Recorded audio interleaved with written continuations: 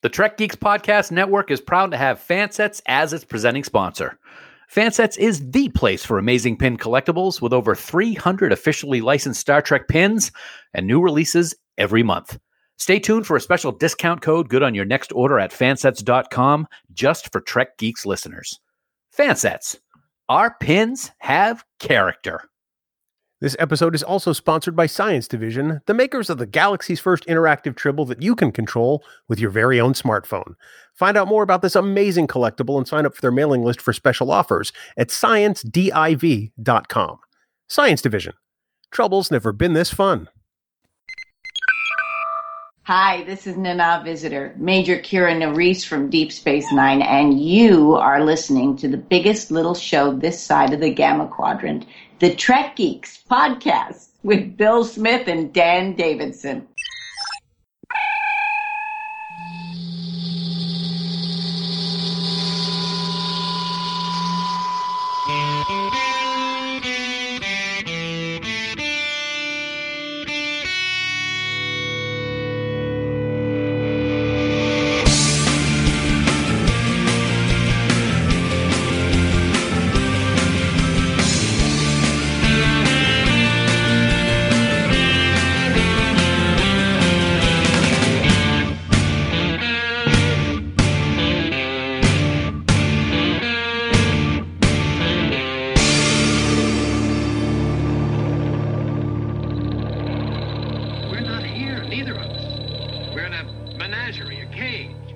From the breaking news division of Podfleet Command.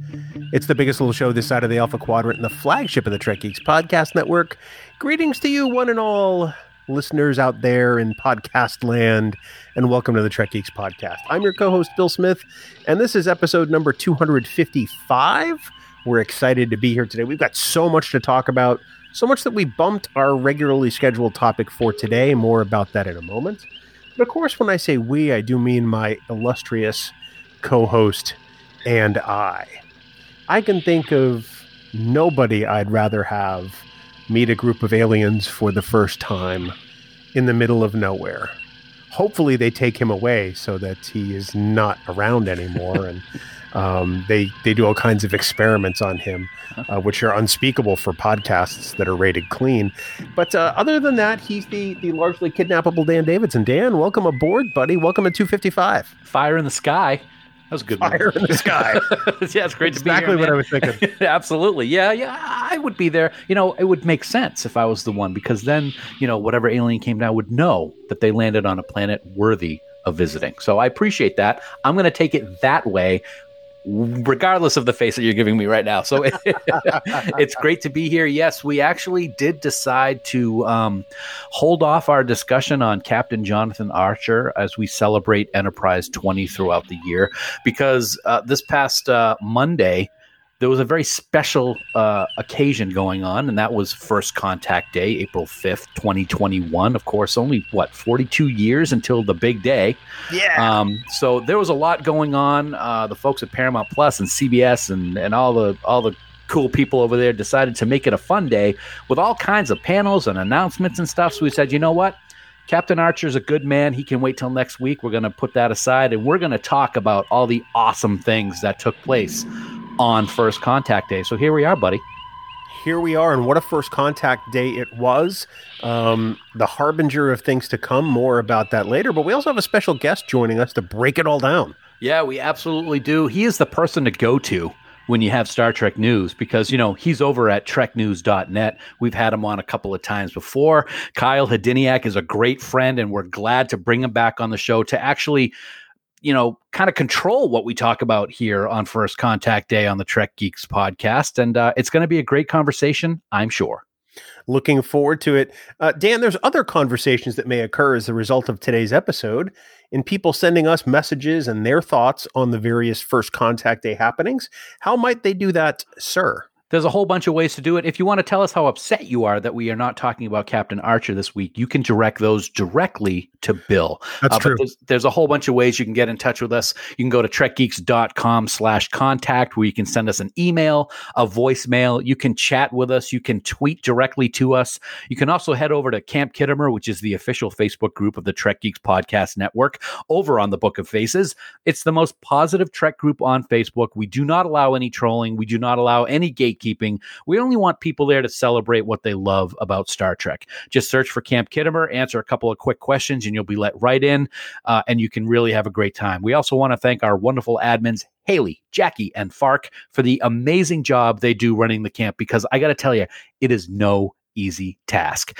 Please remember, though, that any comments or messages that you leave us in any of these places may be used in a future episode, Bill. Wow. If I didn't know any better, I'd say that you speak fast. I was practicing.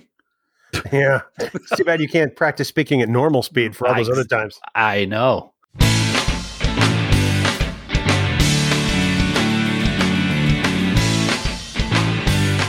Dan, spring is in the air. Warm weather and better times are finally in sight. Some might even say they're here. And when you add that to the fact that Fansets has amazing new pins on the way, that also makes life pretty good right now. Yeah, indeed it does, my friend. New pins every single month, and April is no exception. Just last week, they welcomed a bunch of new stuff, like releases of the Riker pose pin. I mean, no one is cooler than Will Riker in that pose, am I right? Also, the first two releases of the new Pinmoji line were made available, Mr. Spock and Geordi LaForge. And if you couldn't wait for the set to be released 1 or 2 pins at a time, you can now buy the entire Pinmoji set at a reduced price of $55.95. Yep, all 9 Pinmojis all at once for an incredible price. And coming up in just a few days will be the releases for April 15th, and they include Ezri Dax, who was originally scheduled to be available on April 1st, but she had to take a quick trip back to the Trill homeworld, so she'll be around on the 15th. And also you can look forward to the next 3 Pinmojis: Ben Sisko, Catherine Janeway, and Jonathan Archer. Star Trek captains rock, dude. Gotta say it. They really do. It's like Christmas twice a month all year long. And the best part is that now I don't have to get you anything. And you know why you don't have to get me anything? Because I got an order today from Fansets, and I think I got like 15 or 16 pins sitting on my bed right behind me that I have to catalog and put in my pin folio and all that. I love it. Oh, believe me, I can see them. I'm aware. So everyone, be like Dan. Head on over to fansets.com, put a whole bunch of pins and accessories and other stuff in your cart. And at checkout, be sure to enter this week's special Trek Geeks discount code word, hologram. That's HOLOGRAM in all capital letters for an amazing 10% off your entire order. Now, this offer is going to be good until April 14th, 2021 at 11:59 p.m. Eastern Time. Don't forget, too, that when you spend more than $30 at fansets.com, you are automatically going to get free shipping in the United States. Fansets. Our pins have character. And we thank our friends at Fansets for being the presenting sponsor of the Trek Geeks Podcast Network. Hey, friends, if you haven't checked out the galaxy's first interactive Tribble from Science Division, I got to say you're really missing out. This officially licensed Tribble is an amazing high-quality Star Trek collectible, which we know you'll be proud to add to your collection. We both have one, and we truly love them.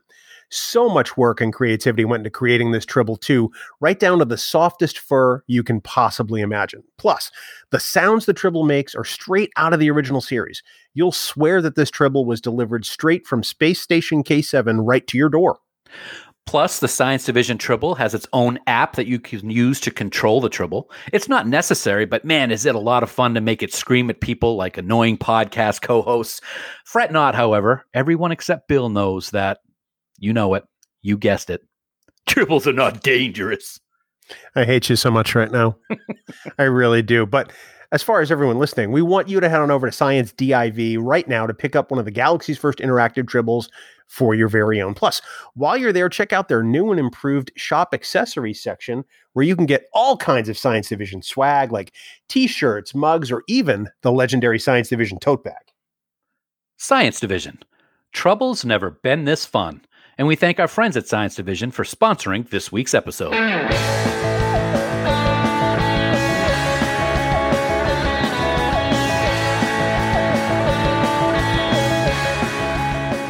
Well, Dan, we may not have a converted missile that we're going to take off into space to break the warp barrier, but we do have a lot to talk about as far as First Contact Day.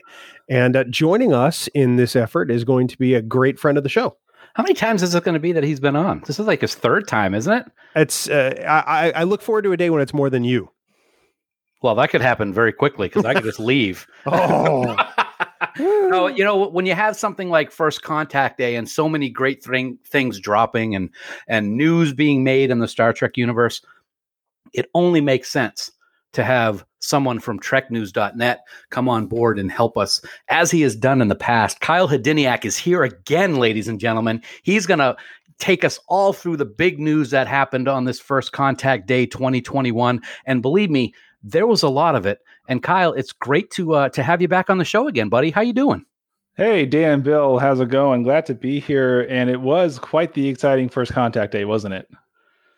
It really was. I'm on vacation all week, so I mean, really, all I did was watch Star Trek panels that afternoon, and it was the best way to spend a vacation day. I'm not going to lie. I mean, even if you were working, you would have watched those anyway, right? I wish I could say that. No, I was not at all. Crushed at work that day, so I didn't get to watch anything live. But you know, it's big when you kick Captain Archer to the curb for a week, as we've done for this week's episode, so that we can talk about First Contact Day. It's got to be big news, buddy. There's a lot of big news. A lot of big news and a lot to cover. And Kyle is the guy to do it for us. So Kyle, we're going to put you in charge of this mess. Oh, wow. That's a bad idea, but okay, let's do it. From here on in, the reins of the Trek Geeks podcast are in your reasonably capable hands. God, my heart's pounding. Thank you. It happens. So a few things happened on First Contact Day. And, you know, in the middle of all the festivities, I was thinking, oh my God, they're going to show something for every Star Trek series in production or, you know, coming out or whatever. And ultimately that wasn't exactly the case, but, you know, it felt like it because I was totally taken aback. I didn't expect too much for First Contact Day because in the past you didn't really expect much, right? But they really delivered for this one. So I'm just going to hop into some of the major things that we saw. Picard season 2. Holy, was this exciting. So there was a brief kind of tone setting teaser of what looked like Picard's study. And it had so many references that diehard fans will notice about Picard's life. You saw the Stargazer there. You saw a painting of the Enterprise D that was in his ready room. And then, so exciting, on the table you see a queen, like the card queen, and then that dissolves until you finally see just the Q. And of course, you know, not too many things can that mean besides the thing we're all excited about is that John Delancey's coming back as Q in Picard season 2. That was the big news for that show, and boy, was that exciting, right? It was. I was not expecting it. I really thought that teaser, just watching the teaser at the beginning, was fantastic to see all those amazing Easter eggs. And even one that somebody pointed out on Twitter, I want to say it was Alex Perry, but I could be wrong, that in the episode Family, when Picard is having dinner with his brother and wife and son, there's a model or a sculpture of a horse with a plow on it on the mantle. That same sculpture is in Picard's study in this teaser. And I think that attention to detail is something I love so much. But I thought it was really cool how the hourglass was going backwards before that card disintegrated to just the Q. And then, of course, you hear John Delancey with "The Trial Never Ends." That was a hell of a moment for me. I said recently that I've become the story of Q was pretty much wrapped up in TNG, and we did see him in Voyager, of course, but I've become a huge fan, and even bigger fan of John Delancey, because I'm on my 4th rewatch of Breaking Bad right now, and even though he has only a small role in that series, he does such a great job. So I'm very excited, to be honest, to have John come back as Q, Bill. I love to see all the Easter eggs like you talked about, Dan. The one thing that I was like, about was that the Kurlan Naskos from, I think it's the TNG episode, The Chase, which was destroyed at the end of Star Trek Generations, is sitting in Picard's study in Le Bar, France. or at least a holographic recreation aboard the La Serena. We're not sure which yet. Oh, true. We also saw a copy of Paradise Lost, which I thought was interesting. Yep. We haven't had a reference to that, I think, since Khan. And the time running backwards through the hourglass leads me to believe there could be some sort of time travel involved in season 2 of Picard. Unlike a lot of people, I am not exactly excited for Q. I'm going to be honest about it. I've never been a Q fan, though. I mean, this goes back to Next Gen in the 80s and 90s. It's just not a character I enjoy. I love John Delancey. I think he's an amazing actor. Dan, you brought up Breaking Bad, which I think some of his best work ever. Right. Torchwood Miracle Day is another great series that John was in. But I really feel like Q's been done. I feel like the story's been told. I don't know what is left. So I'm interested to see how they work this in, potentially knowing that Whoopi Goldberg is going to play a part somehow, Kyle. Yeah, you may think that Q's story may be over, but we thought the same thing about Data after Nemesis, didn't we? That's true. Let's see what happened with that character. Yeah, so I'm sure the guys, the folks behind Star Trek Picard are so creative and they're so intelligent that I have full faith that they're going to bring back the character in a way that's not, undeserving of what a classic character Q is.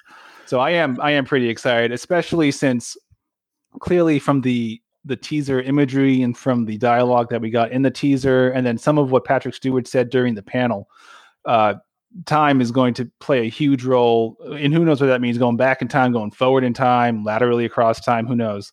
But and I'm sure Q's going to have something to do with that. So I'm super excited.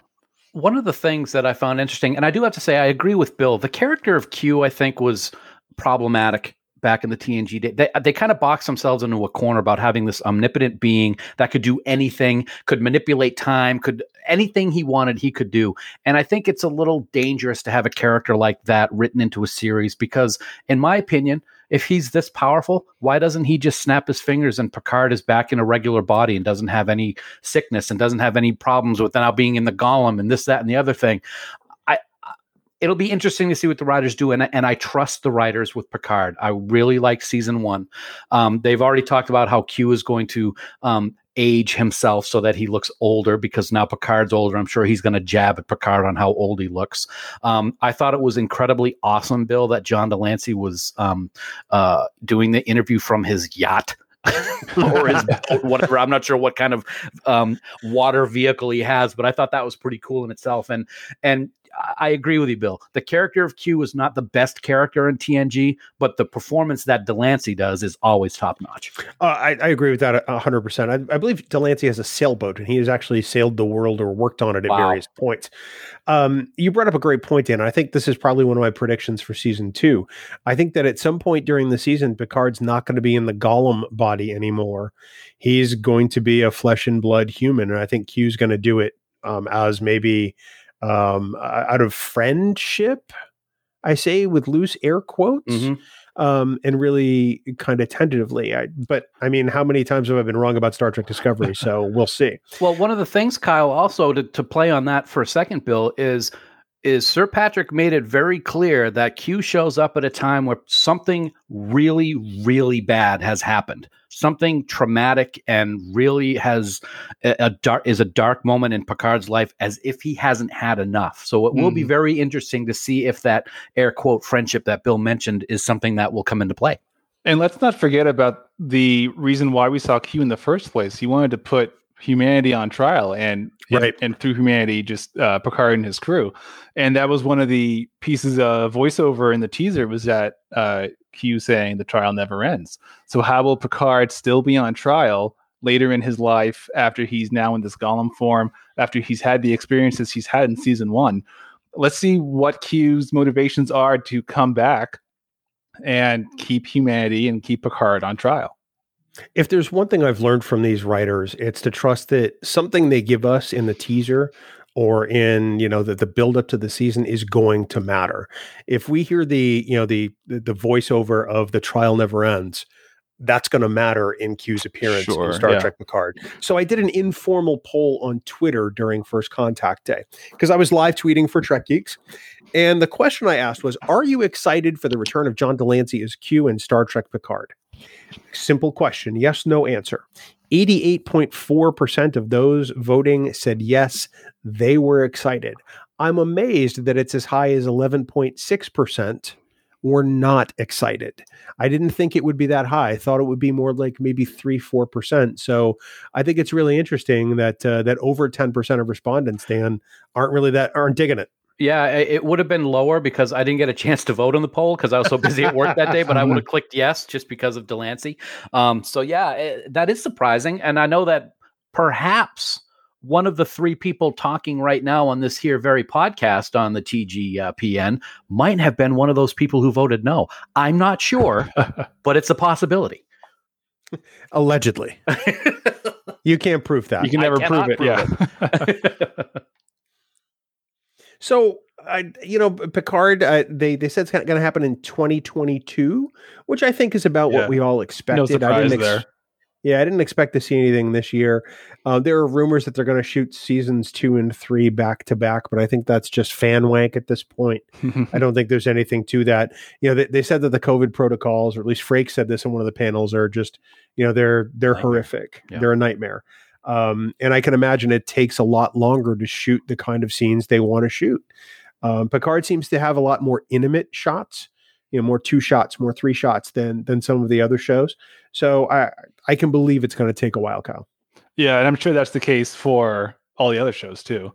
I'm sure. And plus, it may be beneficial to film Picard faster than the other shows because Patrick Stewart, he's not, a spring chicken anymore. He's still perfectly capable for what he's doing. He's 80 years old. But I would imagine some discussions might have been had that because of COVID, because of the amount of extensive involvement a lead actor would need in a show like this, maybe doing back to back. I mean, there's certainly some logic there. I don't disagree with that. I mean, if they do it, great for fandom. I mean, it means we'll get a quicker turnaround on season 3 and be able to watch it on Paramount Plus. So I'm just going to be happy to have Star Trek.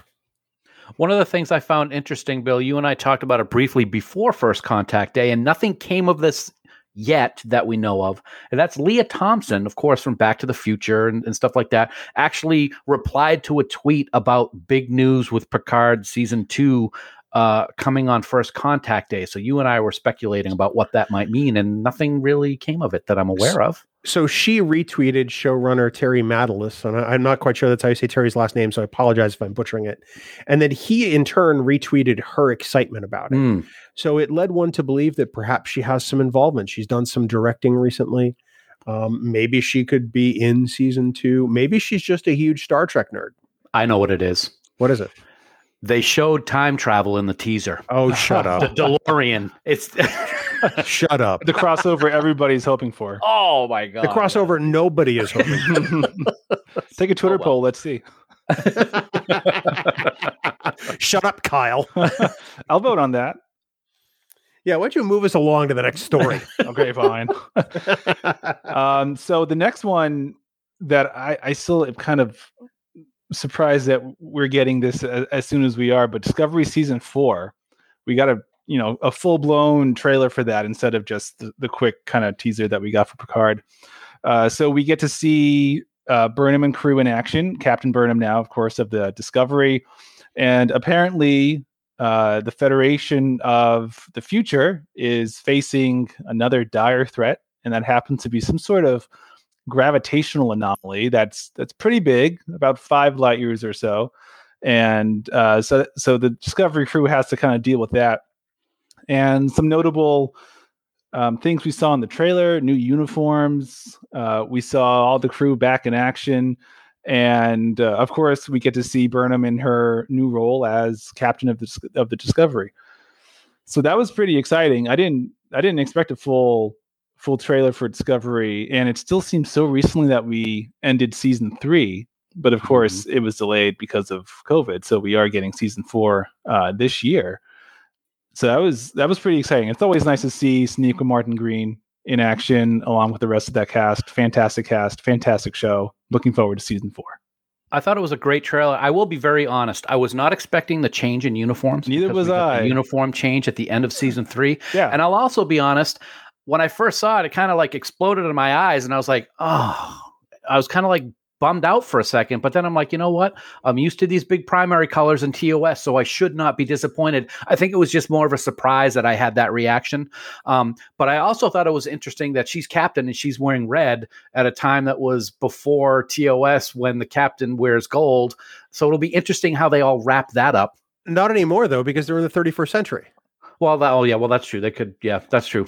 Very good point. Yeah, absolutely. I've seen the I think Dan forgot that. I forgot that. I did. As the host of Discovering Trek, that's not good. I've seen the critique leveled at those uniforms that they're too formal. And I'm like, excuse me, has anyone seen the uniforms from Star Trek II, The Wrath of Khan, through Star Trek VI, The Undiscovered Country? Those are wonderful uniforms. They're wonderful, but they're incredibly formal. Yeah.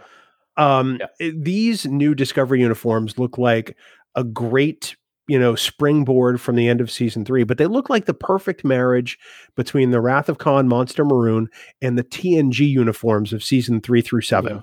Right. You can see the sort of the footprint of both of those in that design from Gersha Phillips. And I think it's beautiful. I think it looks better on screen than the gray. And I think she said as much herself in the panel. So I tweeted about that today. And I used fake outrage to say, oh my God, those new Discovery uniforms are just too formal. That's not Star Trek. And so far, it's been liked over 1,500 times, 114 retweets. And the gatekeepers have come out to just sort of shout me down, which tells me that these uniforms are perfect. Absolutely. Now, don't get me wrong. I love them. That initial reaction, it caught me off guard because it literally, like Q, was not something I expected, especially since we got brand new ones just a few weeks ago at the end of season 3 of Discovery. But I think it looks great. I think one of the things that I'm a little concerned about, and Kyle, you mentioned it a little bit when you were giving your rundown of the trailer. This is now going to be the 4th season that they're experiencing a huge calamitous type problem. And are they going to be able to stretch that out over another season again? And is that going to start getting old as we're now seeing it for the 4th time in a row? Well, one of Discovery's biggest strengths is the relationship between all of its characters and how those actors play off against each other. And so we have some interesting things to look forward to in terms of these characters. So we have Stamets, who is not at all happy with Burnham after what happened in the finale for season 3. Yep. You have Saru, who's playing kind of a mentor on the Kelpian homeworld last time we saw. And who knows what else we're going to see in terms of these dynamics between these characters. So I think, as perhaps boring or predictable that some may think of a new anomaly popping up, I think we could still look forward to having quite the diversity and quite the complex narrative storytelling just from these characters that we come to expect from this show. So I'm not terribly worried that another gravitational anomaly is going to kind of make the show stale for me, because the characters are so well written that you could throw them against anything and it would still be entertaining to watch. I think that's true, and we also don't know if there's a time jump between season 3 and season 4. That's true. For all we know, it doesn't pick up like right after the events of season 3. There could be a year and a half, 2 years or more in between these two seasons as far as the timeline in Star Trek. I mean, obviously enough for Saru to have been away for a while. It looks like he's wearing some really cool insignias or jewelry, which may become a part of his Starfleet uniform. Adira is in full uniform. It looks like the crew has been through some stuff. Detmer has upgraded implants, which is really kind of awesome. Yep. So I think they've been through some stuff. And maybe they've had a bit of a lull. Maybe this is the first huge thing in a couple of years for them. But for us, of course, it's just going to be the next season. One of the things that I like is we're seeing some return of people that we were familiar with in last season. Of course, Book is going to be there. I was very excited to see the the Navarre president show up. And as I said, I hope that they go back to calling it Vulcan. I really do. It's just, it's just one of those things that I think would stick, especially if they come back into the Federation. But I like to see that they're going to continue things that they started with last season with the burn and how everybody's getting over that and moving on and starting to be a Federation again. Did we see Admiral Vance in the trailer? No, I don't believe we did. He better be there. Yeah. So here's a question for you, and I'll put this out to both of you. Do you guys think that Earth will be a member of the Federation again by the time season 4 opens? Kyle, what do you think? No, I hope not, because that would mark such that was a great thing we didn't expect in season 3, or it's not a part of the Federation. Oh my God. And to return to that kind of normalcy, I think is not in the best interest of season 4, because they're still in the future. It's still assumably new to them, and it's new to us. So I think keep the differences that made season 3, so starkly different from the rest of the show, and call it good. Dan, what do you think? I'm going to agree with Kyle. I hope they don't. It was a shock, and it was something I wasn't thrilled with, to see Earth become a bunch of xenophobes in season 3 and kind of not allow anybody on the planet surface and this, that, and the other thing. And even though it was a shock and something I was quite surprised with what we're used to in the quote, air quote, Roddenberry future of unicorns and rainbows, I think for them to go back to being part of the Federation and being welcoming again would be way too fast, like Kyle said, after what we just saw last season. It needs to work its way back to what we expect. So I hope it doesn't become a member again right away. That's fair. I think if there's a time jump, we may find out that they're on the cusp of returning to the Federation. I think there's going to be a time jump. I think it's going to be at least a year, maybe more. We'll get some of that, in voiceover to sort of tie the seasons together. And that's just like the rest of my Discovering Trek guesses. It will most likely be horrifically wrong, Kyle. Well, the fact that we don't see Vance kind of lends credence to maybe he's not around anymore. And that may be a time jump, which would be too bad. But that's sad. Yeah. But can we all agree real fast that People of Earth was one of the best episodes of the last season? Oh, yes. Yeah, absolutely. Hands down. It was. Yep. All righty, good. Thanks. Bye. Bill and I don't agree on much, but I will agree with him on that one. And you too, Kyle, because you're awesome and he isn't. Thank you. And it was my suggestion, so thank you.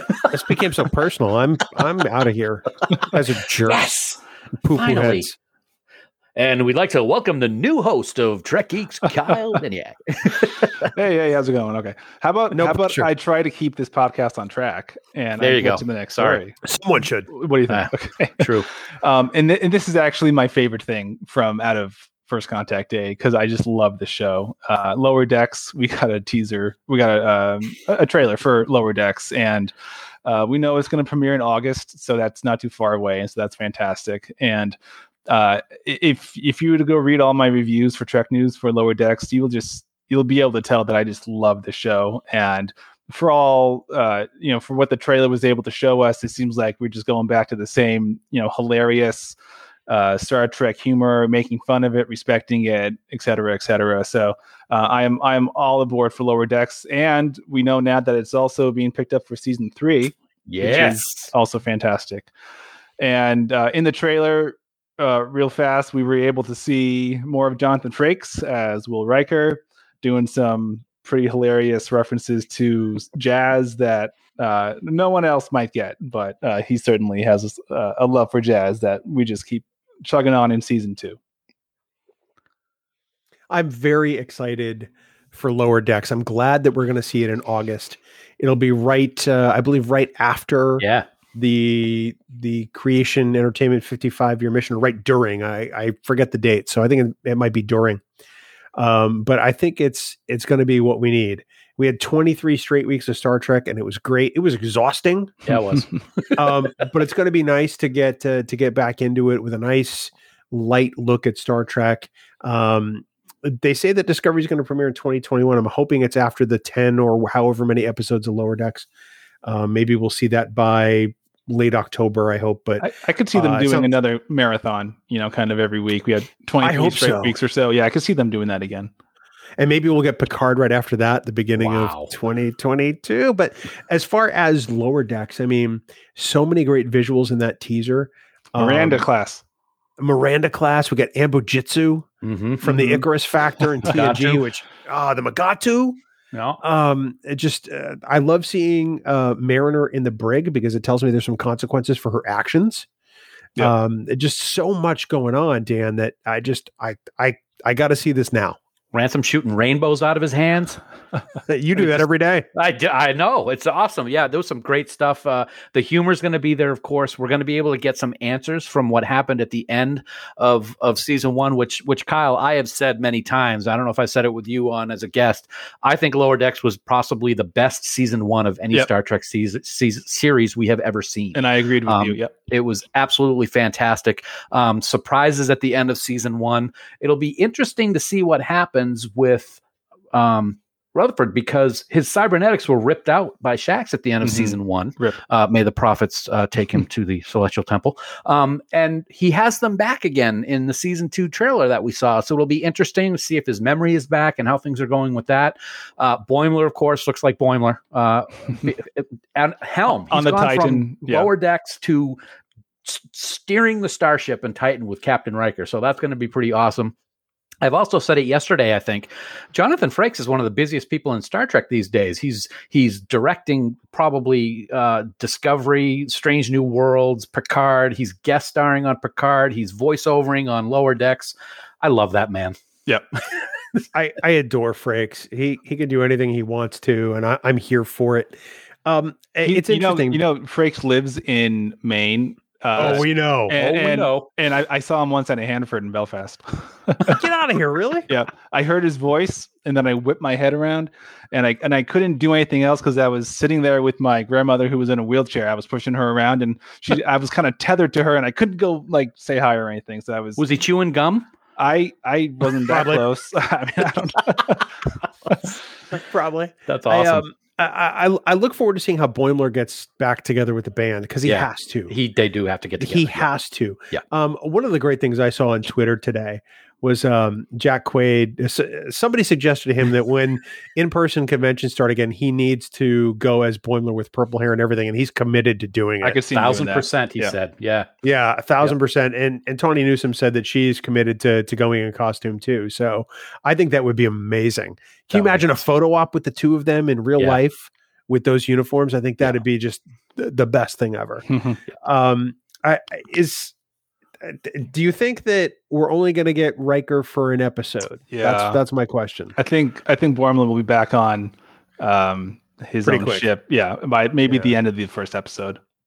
I'm hoping it's a couple. I don't think it's going to be the whole season. I'm hoping it's at least a couple. But you said something, Kyle, that really is important. This show was so great, not only for all the references and the history and the love of Star Trek that the showrunners have, but they make fun of it. They make fun of themselves. Yeah. Star Trek. They make fun of Star Trek in a way that is respectful and fun, and hilarious. And that's one of the things that I love so much about it. I just think it's fantastic. I love the episode where they made fun of the movies. It's so funny. I think it was Crisis Point. Yeah, if memory serves. Yeah. I think that, in the finale for season 1, we saw the Titan coming in to rescue the Cerritos.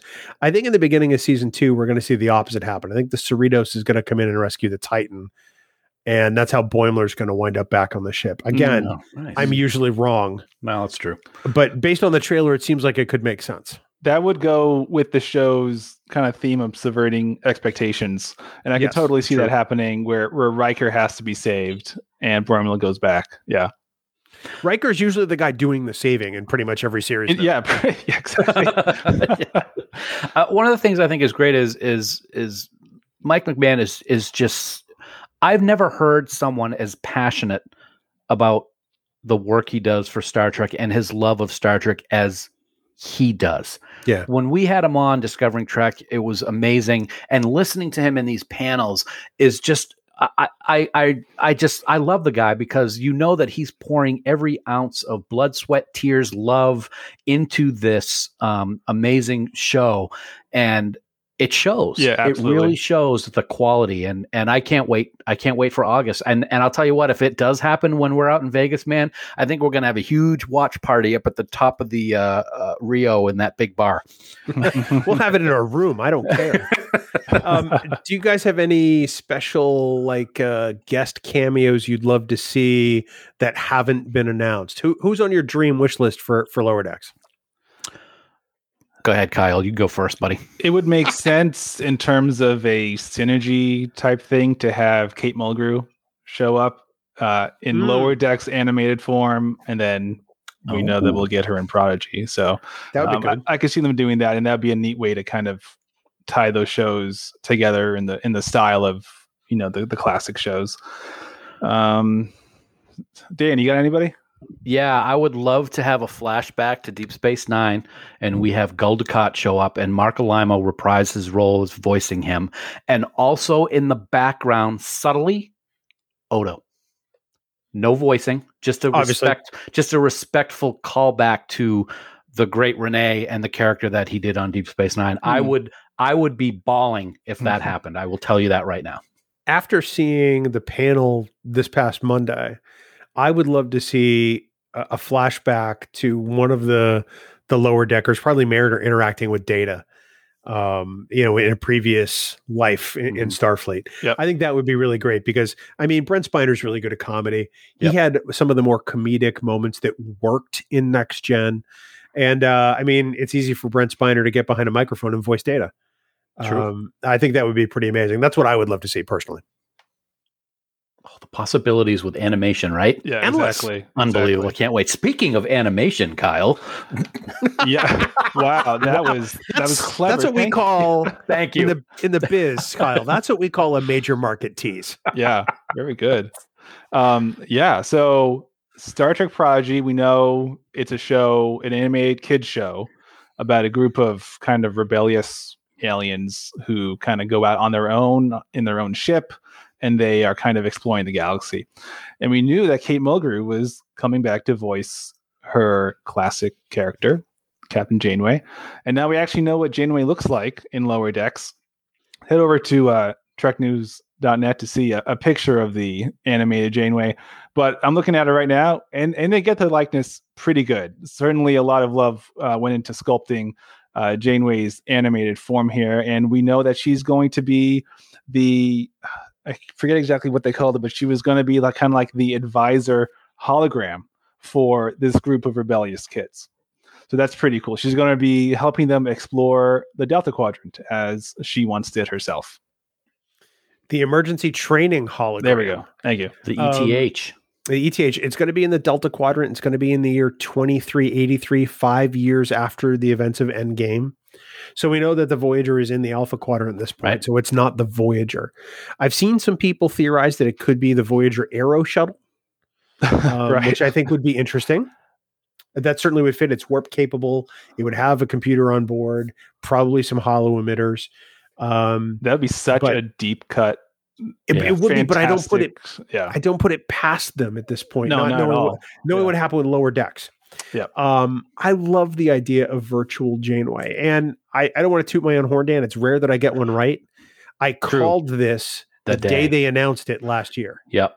Pat yourself on the back, man, because that was pretty good. That was an excellent call. You were absolutely right. I really kind of hope your other idea of it being the shuttle is what it is, because if it isn't, I'm going to be like, okay, they were 75,000 light years from Earth. How many other freaking Federation starships are in the Delta Quadrant? Because we had the Equinox, and now we got this possible other one. So I hope it is, because it's just another derelict starship out there. It's only 5 characters. They can't run a ship, designed for 130 people. True. Yeah. So it makes sense for it to be something like, the Aero shuttle or some other, abandoned Starfleet tech. Mm-hmm. Yep. That makes perfect sense to me. One of the things that you pointed out, Bill, the other day when we were talking, which I find very interesting, is that in this wonderful rendition of Catherine Janeway in animated form, holding her famous coffee cup, she has no pips on her collar. Right. That could be interesting to see why, if it was left out intentionally, or if it was just a rendering that they hadn't completely spruced up yet when they released it. I think it's because she's a hologram. I think it's because she's not Captain Janeway. She's a representation. Like, I've already seen criticisms on that aspect of Janeway, the fact that she doesn't have pips on her collar. I've seen criticisms about the rendering. I've seen criticisms about how tall she is, how long her legs are. I've seen it all, but Kate Mulgrew signed off on this. Kate Mulgrew thinks it looks fantastic. Mm-hmm. So I think it looks fantastic. If she's happy, because this is a representation of her as that character, then I'm on board. But Bill, You know it wouldn't be true Star Trek if somebody wasn't bitching about it before it actually even aired, don't you? I think you literally said the same thing last time I was here. It's probably really? true, yeah. Because and isn't it unfortunate though? Really? So about the pips, if they showed the number of pips, that would indicate if it was Admiral Janeway or Captain, wouldn't it? Because in Nemesis, she's an Admiral. Well, but she's got a different uniform as Admiral Janeway. Right. Yeah. So they're probably trying to throw off the fans from being able to guess what incarnation of Janeway this is. And they just don't want to give away too many hints. And I'm cool with that too. You know, yeah. I ultimately think it's going to add an element to this show that's great. For me, this is really shaping up to be a little bit like Star Wars Rebels, and I'm on board for it. Absolutely. I think that each of these characters is going to be able to have some kind of moment where they contribute and make a substantive contribution to what they're doing as they learn the ideals of Starfleet through the Janeway hologram. And ultimately, this is what I'm here for. I think it's going to be an incredible addition to the Star Trek universe, Dan, and I look forward to seeing action figures.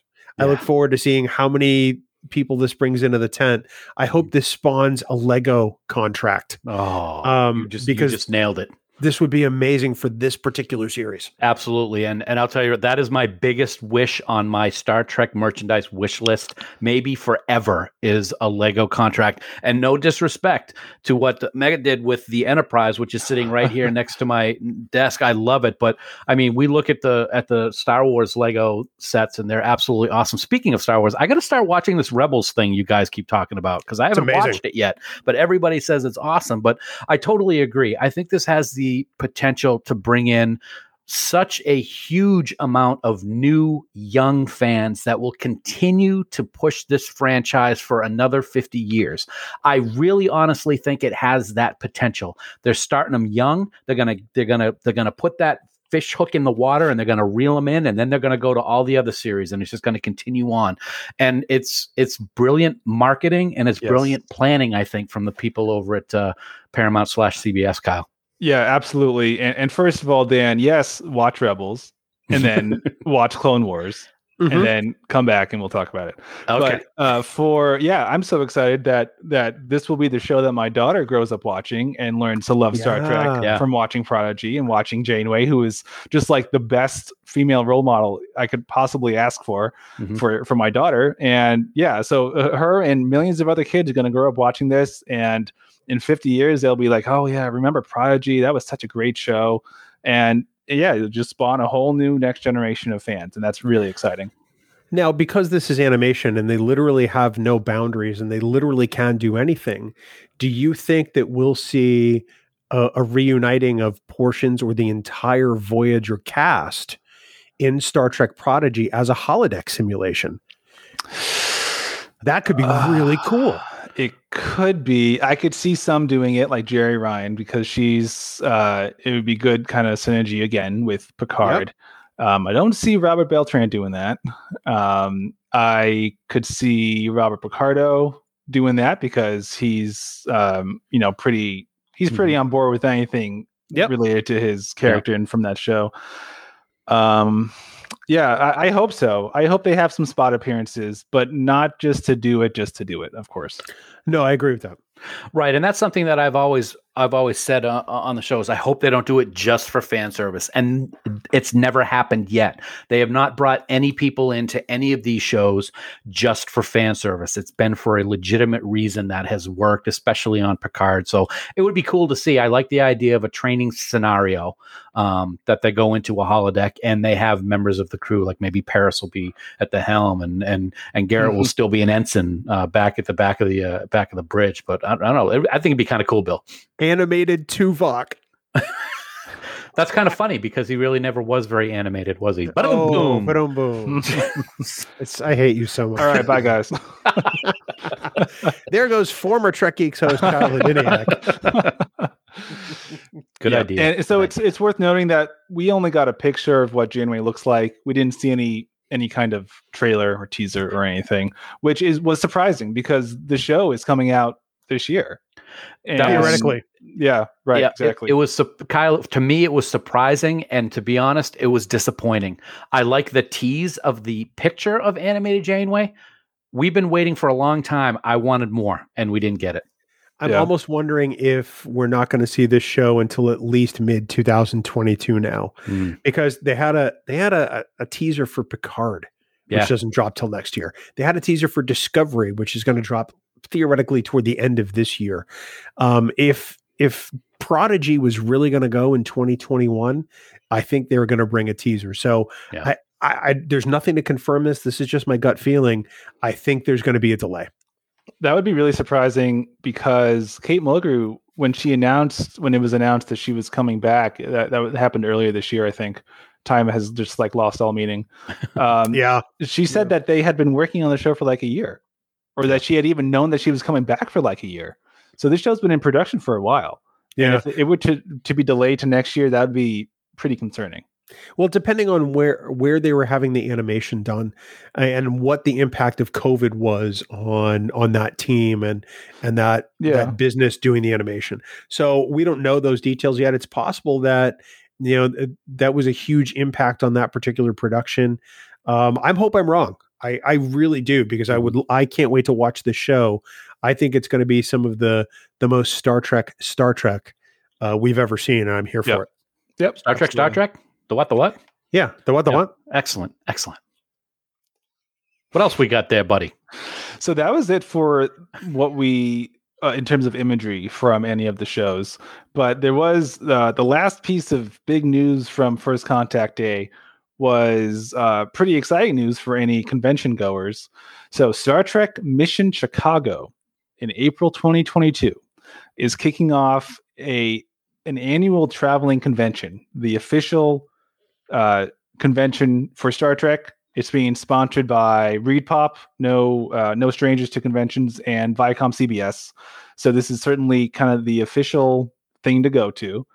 And the first such convention's happening in Chicago, and then it's going to go from city to city every year after that.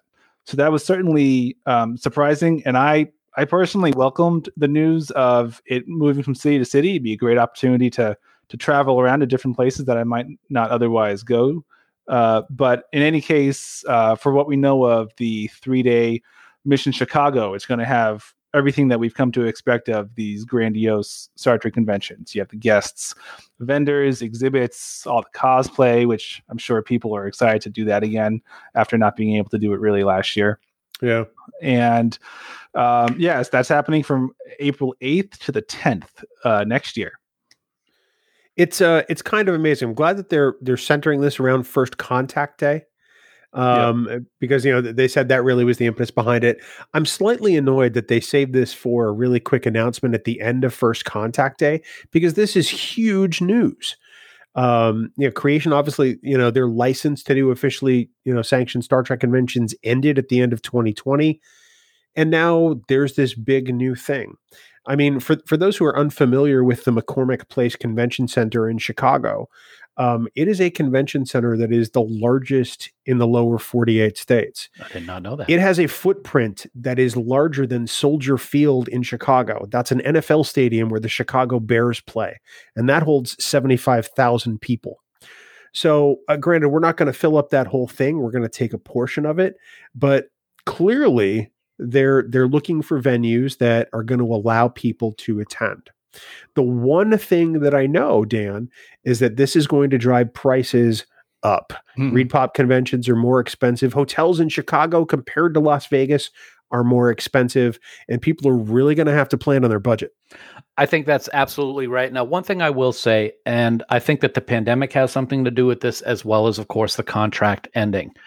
I think that this is going to be the last convention in Vegas for Star Trek related things this coming year.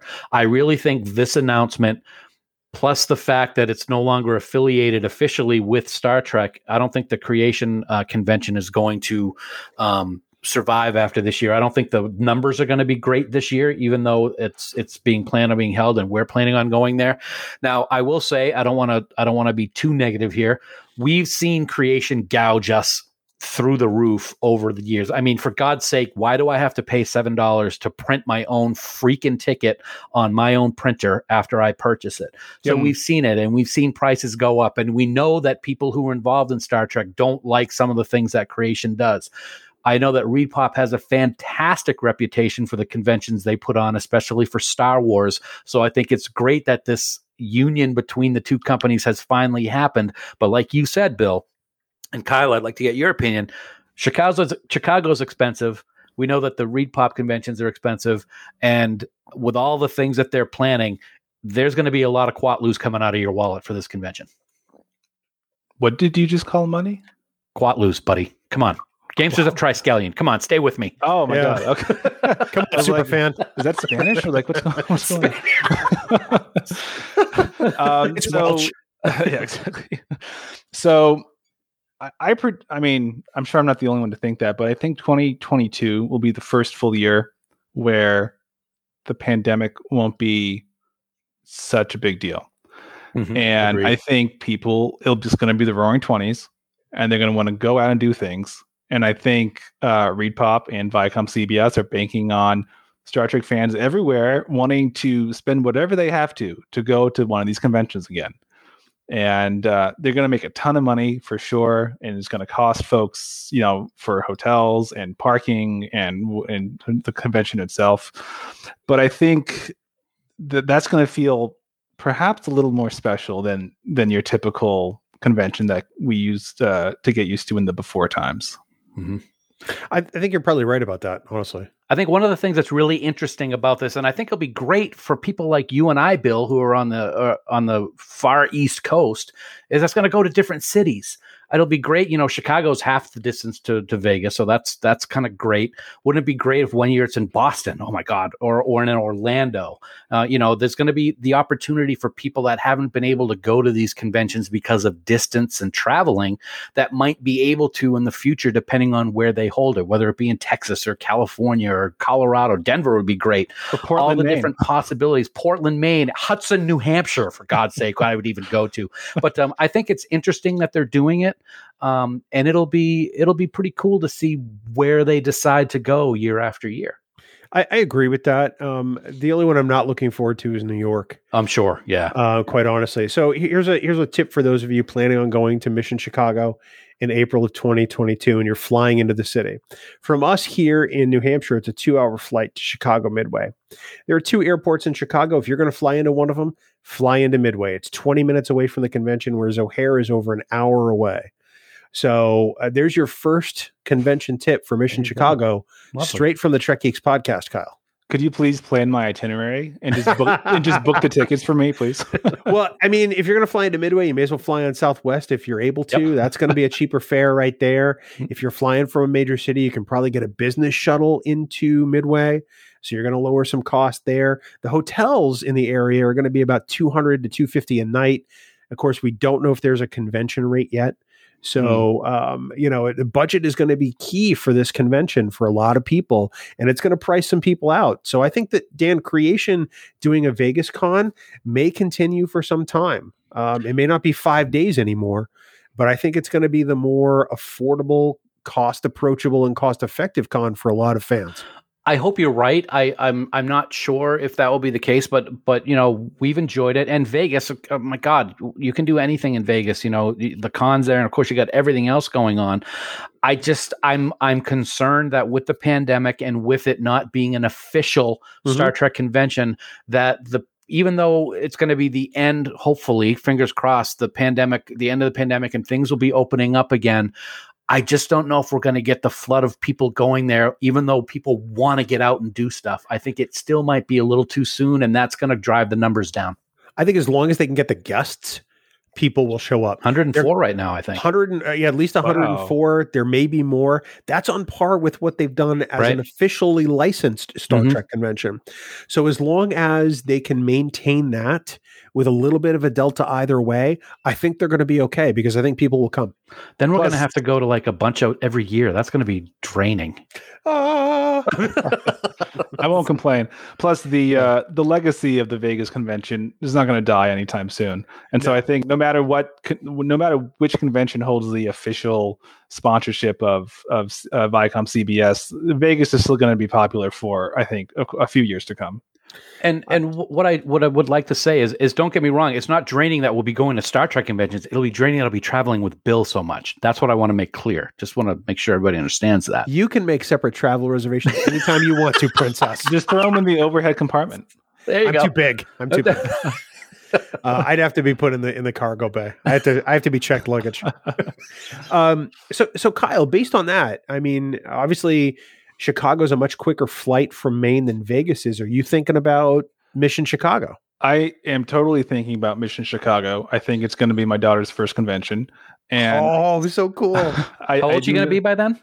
She's 4 months now, and so I don't know what that is. A year and 4 months. That's awesome.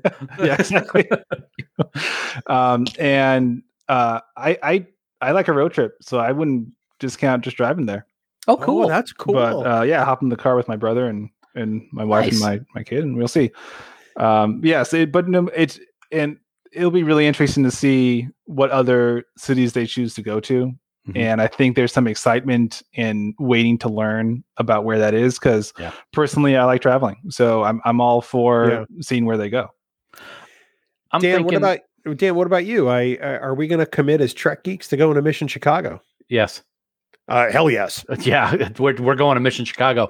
Definitely. We'll do everything. I think it'll be interesting. And like Kyle just said, I think it'll be cool. We kind of know that we're probably going to see maybe at some point a Dallas or a Houston, maybe in Orlando. They've got some great convention centers down there. Seattle would be great. I said Denver would be great. Somewhere maybe in the Mid-Atlantic, somewhere in their Carolinas or Virginia area might be. Baltimore might be a good one.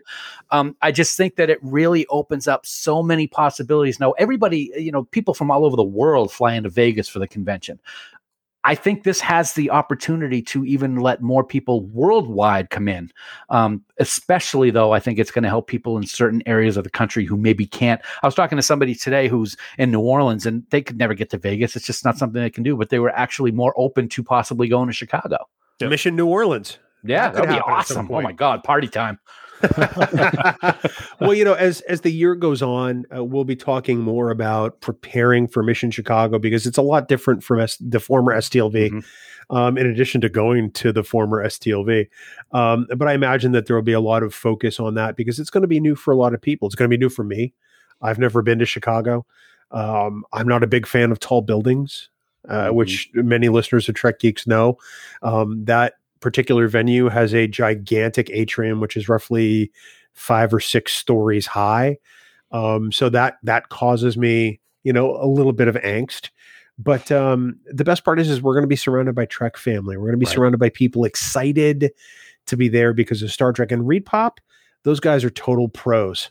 Those guys know what they're doing in running a convention. I think that licensed Star Trek conventions are in incredibly good hands for a while. Agree. Yep. Well, anything else from First Contact Day that you schmoes wanted to bring up? Yeah, I did want to bring up one thing. I got to say, I was disappointed about no teaser trailer for Prodigy. I was also disappointed that there was nothing about Strange New Worlds. True. That was a very big surprise for me. And, Strange New Worlds happened because of the fan appreciation for what Anson and Rebecca and Mr. Peck did. To not have anything, and we've seen the commercials for Paramount Plus have the characters in it. I was really shocked that we had nothing about it for First Contact Day, Kyle. Like a set photo or like something. You're right. And that's something I noted as well. And that's why in the beginning I said, I think we're going to get, a teaser for every show. And ultimately it was because of Prodigy and because there was nothing from Strange New Worlds. But, we can be patient. There's a lot more to look forward to, and we'll let the folks for Strange New World just keep plugging away, and when they're ready to show us what's going on, we'll happily pay attention, won't we? I think the missed opportunity from First Contact Day was to make it its own little virtual convention. They did some of that with the panels, but this is an anniversary year for so many things in the Star Trek universe. Whether it's, they talked about Star Trek First Contact ad nauseum, but it's the 20th anniversary of Enterprise. We didn't really get to celebrate Voyager's 25th last year. at cons and stuff like that. So I feel like they could have tied in more anniversaries and more specific content, because they are going to make this a convention event going forward. But I think that the onus is on us as fans now to not forget about that stuff, to talk about it more as we are in Trek Geeks this year with Enterprise 20 and Voyager 26, Dan. Yeah, absolutely. And I've said it before and I'll say it again, especially after what we saw with First Contact Day. There has never been a better time in the history of this franchise to be a fan than right now. We have all of these shows in production. We have new shows coming out. We have announcements that are still on the way of unannounced shows. It doesn't get any better than what we have had over the past year with 23 straight weeks of new Star Trek. We got new shows, new seasons. It's unbelievable. And it gives me goosebumps to know that we've got so much more going for such an extended amount of time. Yep. Kyle, once again, you kept the wheels on this finely tuned machine. You did a great job. Big you wheels did. Keep on turning. Yeah. We're still here, aren't we? I suppose. Yeah. I mean, Dan's still here, but who cares about that? Thank you for your time and for coming in to chat with us about First Contact Day. Obviously, you're a big contributor to TrekNews.net, a site which we love and reference all the time, and the news from TrekNews.net.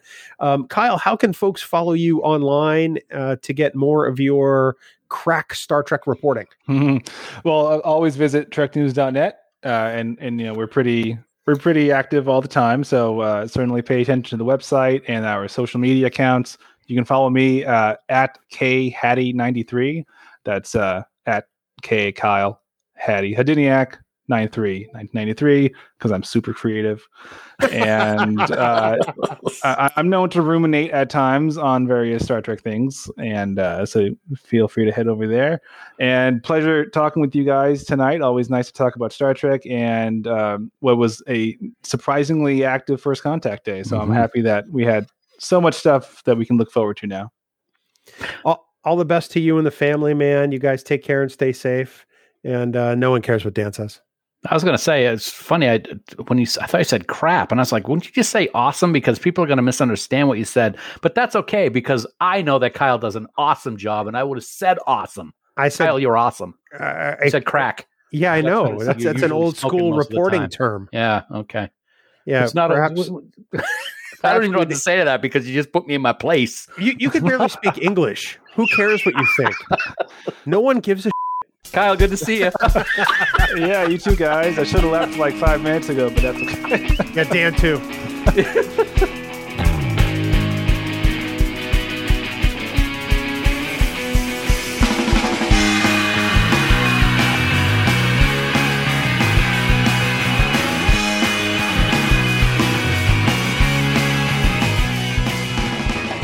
Well, Dan, one of the other great developments, aside from First Contact Day, is the fact that 5 Year Mission has a brand new episode of 5 Year Mission, the podcast, out. You know, if you haven't checked out 5 Year Mission, the podcast yet, I don't know what you're waiting for. Head on over to Apple Podcasts or Spotify or your favorite podcast app.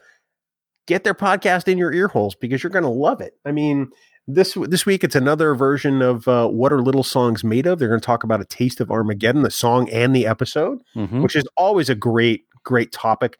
But after you do that, head on out to 5yearmission.net, get all their albums, listen to them, get those CDs sent straight to your door. You're going to become a huge fan of the band. And then you're going to want them to headline Star Trek Mission Chicago.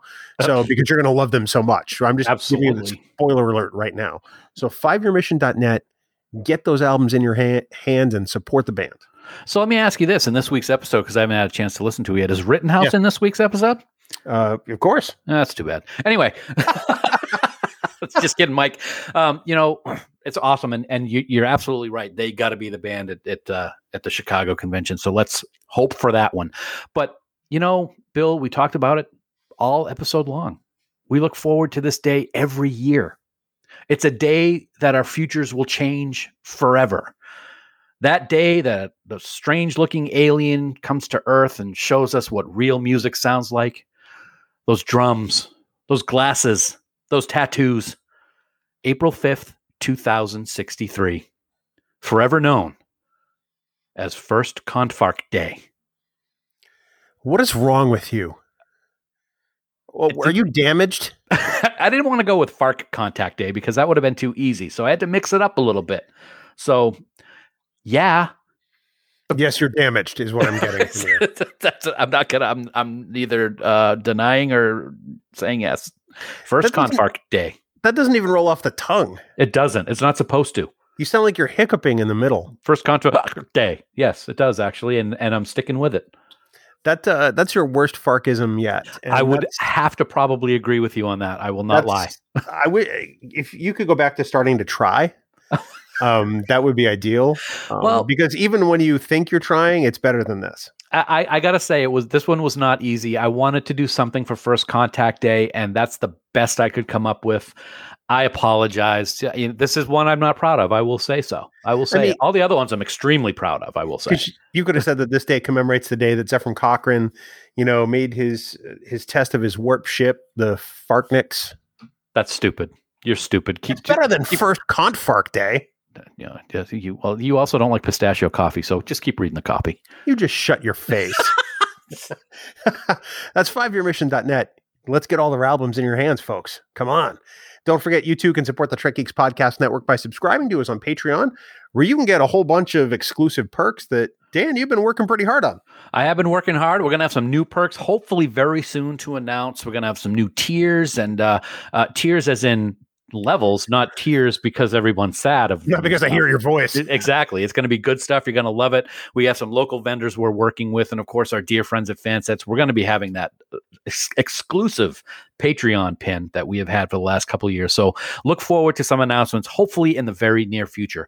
Right now, though, we want to take a moment to thank our associate producers for Trek Geeks. We are so grateful for their support, and they are Vikram Bhatt, Luke Burnham, Brad DeMag, William Edward M. Jr., Patrick Escudero, Brandon Everidge, Andy Fark, Kimberly Francis, Jonathan Hamilton, Ryan Jeffs, John Krikorian, Sean Lynn, Jamie McGregor, Aaron Mollenkoff, Casey Pettit, Tim Robertson, Greg Rozier, Eric Sakian, Adam Sanders, Tim Serdar, Heather Sohn, Blake Strike, I love that name, Lisa Tomlinson, Jessica Dax Vincent, Ron Robel, and the gracious and wonderful Conrad Hutchins.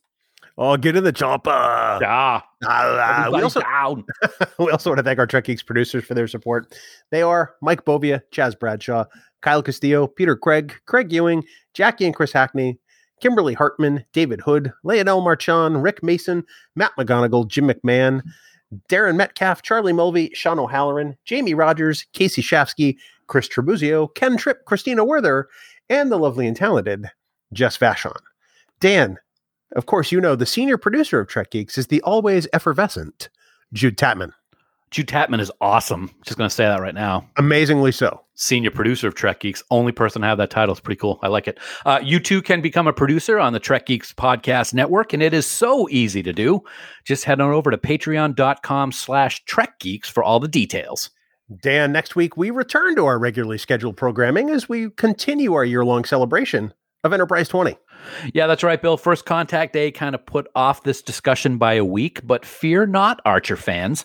Next week, we will deep dive into the one and only captain of the good old NX-01, Jonathan Archer, right here on Trek Geeks, the flagship of the Trek Geeks Podcast Network. Absolutely, we will. I'm looking forward to it. I think it's going to be a great discussion, even though you're there. For more great Star Trek discussion, please check out the other member podcasts on the network. Of course, in addition to Discovering Trek and Rewind, Polytrek's 5-Year Mission, Deep Space Pride, Infinite Trek, and The Divine Treasury, we're proud to bring you the Sci-Fi Sisters as the latest addition to the Trek Geeks Podcast Network. They're amazing. We hope you'll check out their podcast dropping fortnightly on Fridays. You can find all our podcasts, including where to listen, by visiting trekgeeks.com/listen. The Trek Geeks Podcast Network. No one talks Trek like we do. And of course, for all the news on all the Star Trek show, please visit our great friends at treknews.net. For now, this has been episode number 255 of the Trek Geeks Podcast. We do hope you all live long and prosper. Coconut 2063. Coconut will be the official flavored coffee of the United Federation Plans. No. Music for Trek Geeks is provided by 5-Year Mission. They're writing an original song for each episode of Star Trek. Hear more of their music at 5yearmission.net. Trek Geeks is a production of Coconut Media Works. Executive producers Bill Smith and Dan Davidson. For more great Star Trek discussion, discover the other shows of the Trek Geeks Podcast Network at trekgeeks.com or find us in Apple Podcasts, Spotify, or your favorite podcast app.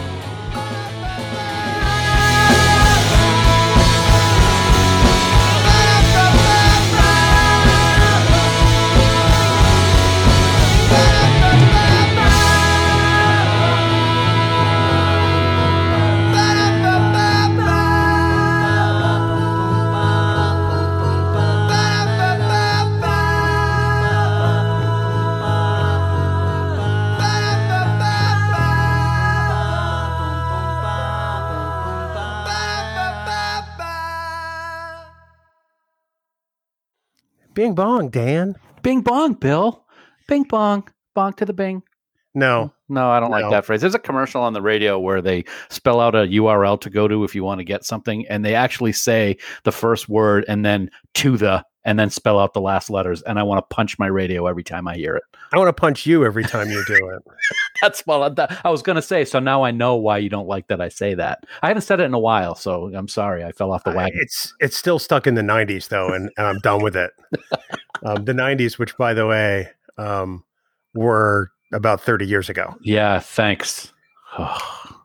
We are old men. We really are. We're like Walter Matthau and Grumpy Old Men and Burgess Meredith, who was even older than Walter Matthau at the time. It was a fun movie. You're like Walter Matthau and Grumpy Old Men. I am cheerful and filled with mirth and joy. I think Walter Matthau is beautiful in that movie, and I admire everything he does. Yes, even when he put the dead fish in his friend's car to make it stink. I would do that to you in a heartbeat. I know you would. That's why I said it. But I would do it with a smile on my face. I know you would, because you'd be like, "Oh, I'm getting Dan." Blah, blah, blah. So, are you enjoying your week off there, buddy? Excuse me. One. Let's revisit this. I would never go blah blah blah blah. You can't. I'd be like, F him. His truck's going to smell like fish. Well, that's my version of you saying blah, blah. See, to me, you sound like Charlie Brown's teacher. So that's and the blah, then blah, blah. I would not just put the fish in your car. There I would put it up in one of the seats so that you had to really hunt for it. See, I wouldn't do it I wouldn't be that simple when I did it. Instead of putting the fish in your car, I would put it through a blender so it was liquefied and then pour it on the carpet or any cloth-like material that you have in your car so it would soak in, so it's not something as simple as just removing the dead fish. It's so cute that you think you can do things that aren't simple. Wow. The Bassomatic 76. Remember that on Saturday Night Live? I do. Yeah, that was gross. You're gross. Your face is gross. That's some terrific bass. I just want to yak just thinking about that. I love a nice bass ale. That's about it. Oh, goodness. I'm not even a fan of that. So, I love it. That used to be my go-to beer type beverage of choice. Yeah, just not a beer person. Yeah. Oh well. So I'm going martini crazy. I got a new summer recipe that I'm gonna have to try out. So yeah, watermelon martini. Gonna try it out. See how that is. Interesting. Are you afraid it might be too sweet?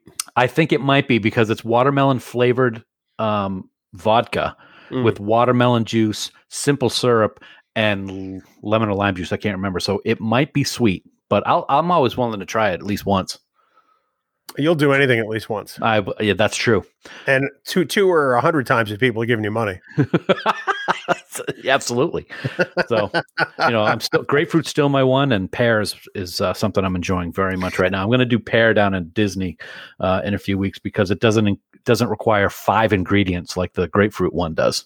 So, I'm not a big fan of grapefruit. I'm not either, but grapefruit martinis are joyous. I mean, every Christmas morning, my parents would get grapefruits and have them, and use the grapefruit sectioner on them and sprinkle with sugar, and then put a cherry in the middle. But no, it wasn't my thing. No, I don't eat grapefruit, but I do have grapefruit juice in my martini, and it's quite refreshing and makes me smile. See, actually, I'm not drinking it right now. I just wanted to smile for you. If I'm going to have something with grapefruit juice, there's going to be gin in it, and that's really about it. Gin and juice. All right, don't do that either. Wow, you don't want me to do anything. You look like the biggest dork. I am the biggest dork. That goes without saying. Well, you own it now, which is really all I can. Can I get like a plaque?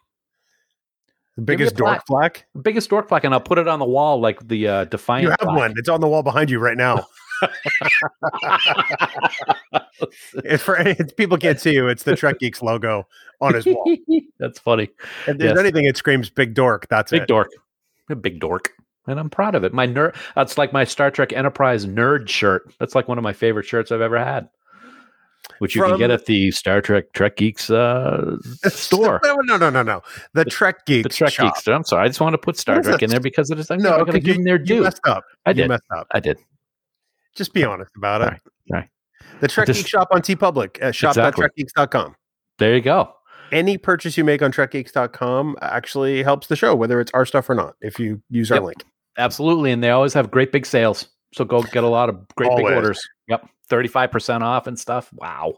Yeah. It's at least a couple of times a month they run a huge sale. So there's the daily plug.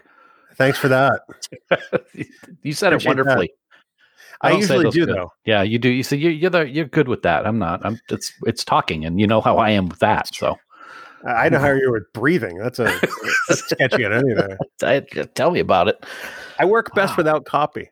But you don't work best without coffee. That's 100% true. Yeah. So I've already been to Starbucks today. Oh, good. That's good.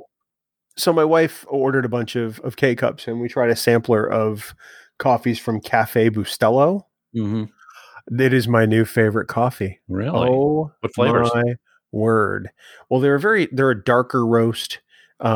These aren't flavored coffees. Oh, okay. I won't like them. They're just very, very beautiful coffees. They're amazing. We've even ordered a can of their Brazilian blend, and we use the My K-Cup insert to brew it that way. Just it's got hints of cocoa, but it's still a very rich dark coffee, and I love it. Cocoa. That chimp's all right. High five. That was in the Seinfeld episode. Anyway, that's awesome. Okay, thanks. I'm glad to hear that. Speaking of coffee, we always do something. We always get coffee to bring down to Disney when we go. They have not yet put K-Cups in the rooms, although they are going to. So Sue was out looking for coffee this morning and came over to me and goes, "I found a coffee. Pistachio cream." Oh, I love pistachio ice cream. I will eat the whole freaking gallon right there with a spoon. So I am very excited about this, and I love pistachios too. So. They may as well just label it poop. Oh my god! Wow, that's harsh. It's true. No, it's not true. There's a lot of people out there that like it, Bill. So there's a running joke between my wife and I when she puts together the coffee order in the Starbucks or the Dunkin's app, depending on where we go. She knows what I typically get, and then she messes with me going, "Okay, so you'd like a large with extra ice, with coconut, pistachio, and some other random, and matcha." I'm like, "No, that's not what I want." So it's invariably some flavor combo that's going to make me dry heave. See, my nephew Matt would love something like that. Oh. He will. Oh my God, he is so funny. He will just get bottles of alcohol and just pour them in a glass to see what it would be like. And he always loves them. And he's like, "Oh, here, take a sip. Take a sip." I'm like, no, that is gross. It's like Michael Scott in The Office when he just starts combining things randomly. Ew. Not everything goes together. Not everything. Nope. Not like Bill and Dan. Nope. We don't even go together. Yeah. Anyway. So we don't often get serious in the outtake. No, we don't usually. We're gonna get a little serious as we talk about in the episode. Of course, we've talked about Star Trek Mission Chicago. Mm-hmm. For a good 24-hour period, I thought it was the end of my attending officially licensed Star Trek conventions. Correct. Simply just because cities are a problem for me. Yep. But you know what? I've thought about it. I'm not going to let the specter of what generates my anxiety or the root of it control whether or not I go to what's going to be the biggest Star Trek convention of the year. So I'm going to Mission Chicago. Mm-hmm. I know it's going to be hard work. I know it's not going to be easy. But I'm going. I think that's awesome. I'm going to be there. I think that's fantastic. I haven't actually had the opportunity to talk to you about it because I did see your tweets about your concern and everything, and I'm glad to hear that you're going to do it, because I got to tell you, you're going to have me by your side the whole time to help you out, which I've done in the past and have been happy to do so. And you're going to have all of your Star Trek family there to help you through it as well. So I know that you've made great strides in the past. I know that you've been home, for the past year with the pandemic and everything like that. But I have faith, man. I think it's going to be fine. We're going to help you through it, and you're going to do great. It's amazing the number of people who reached out and said they'd be there to help. Yep. I mean, even people like the Trekkie girls over in the UK, just out of the blue. Yep. So I mean, it reminds you a lot about what this fandom is about and how this fandom is wired. Right. And you know what? It may not be easy, and that's fine. It's okay if it's not easy.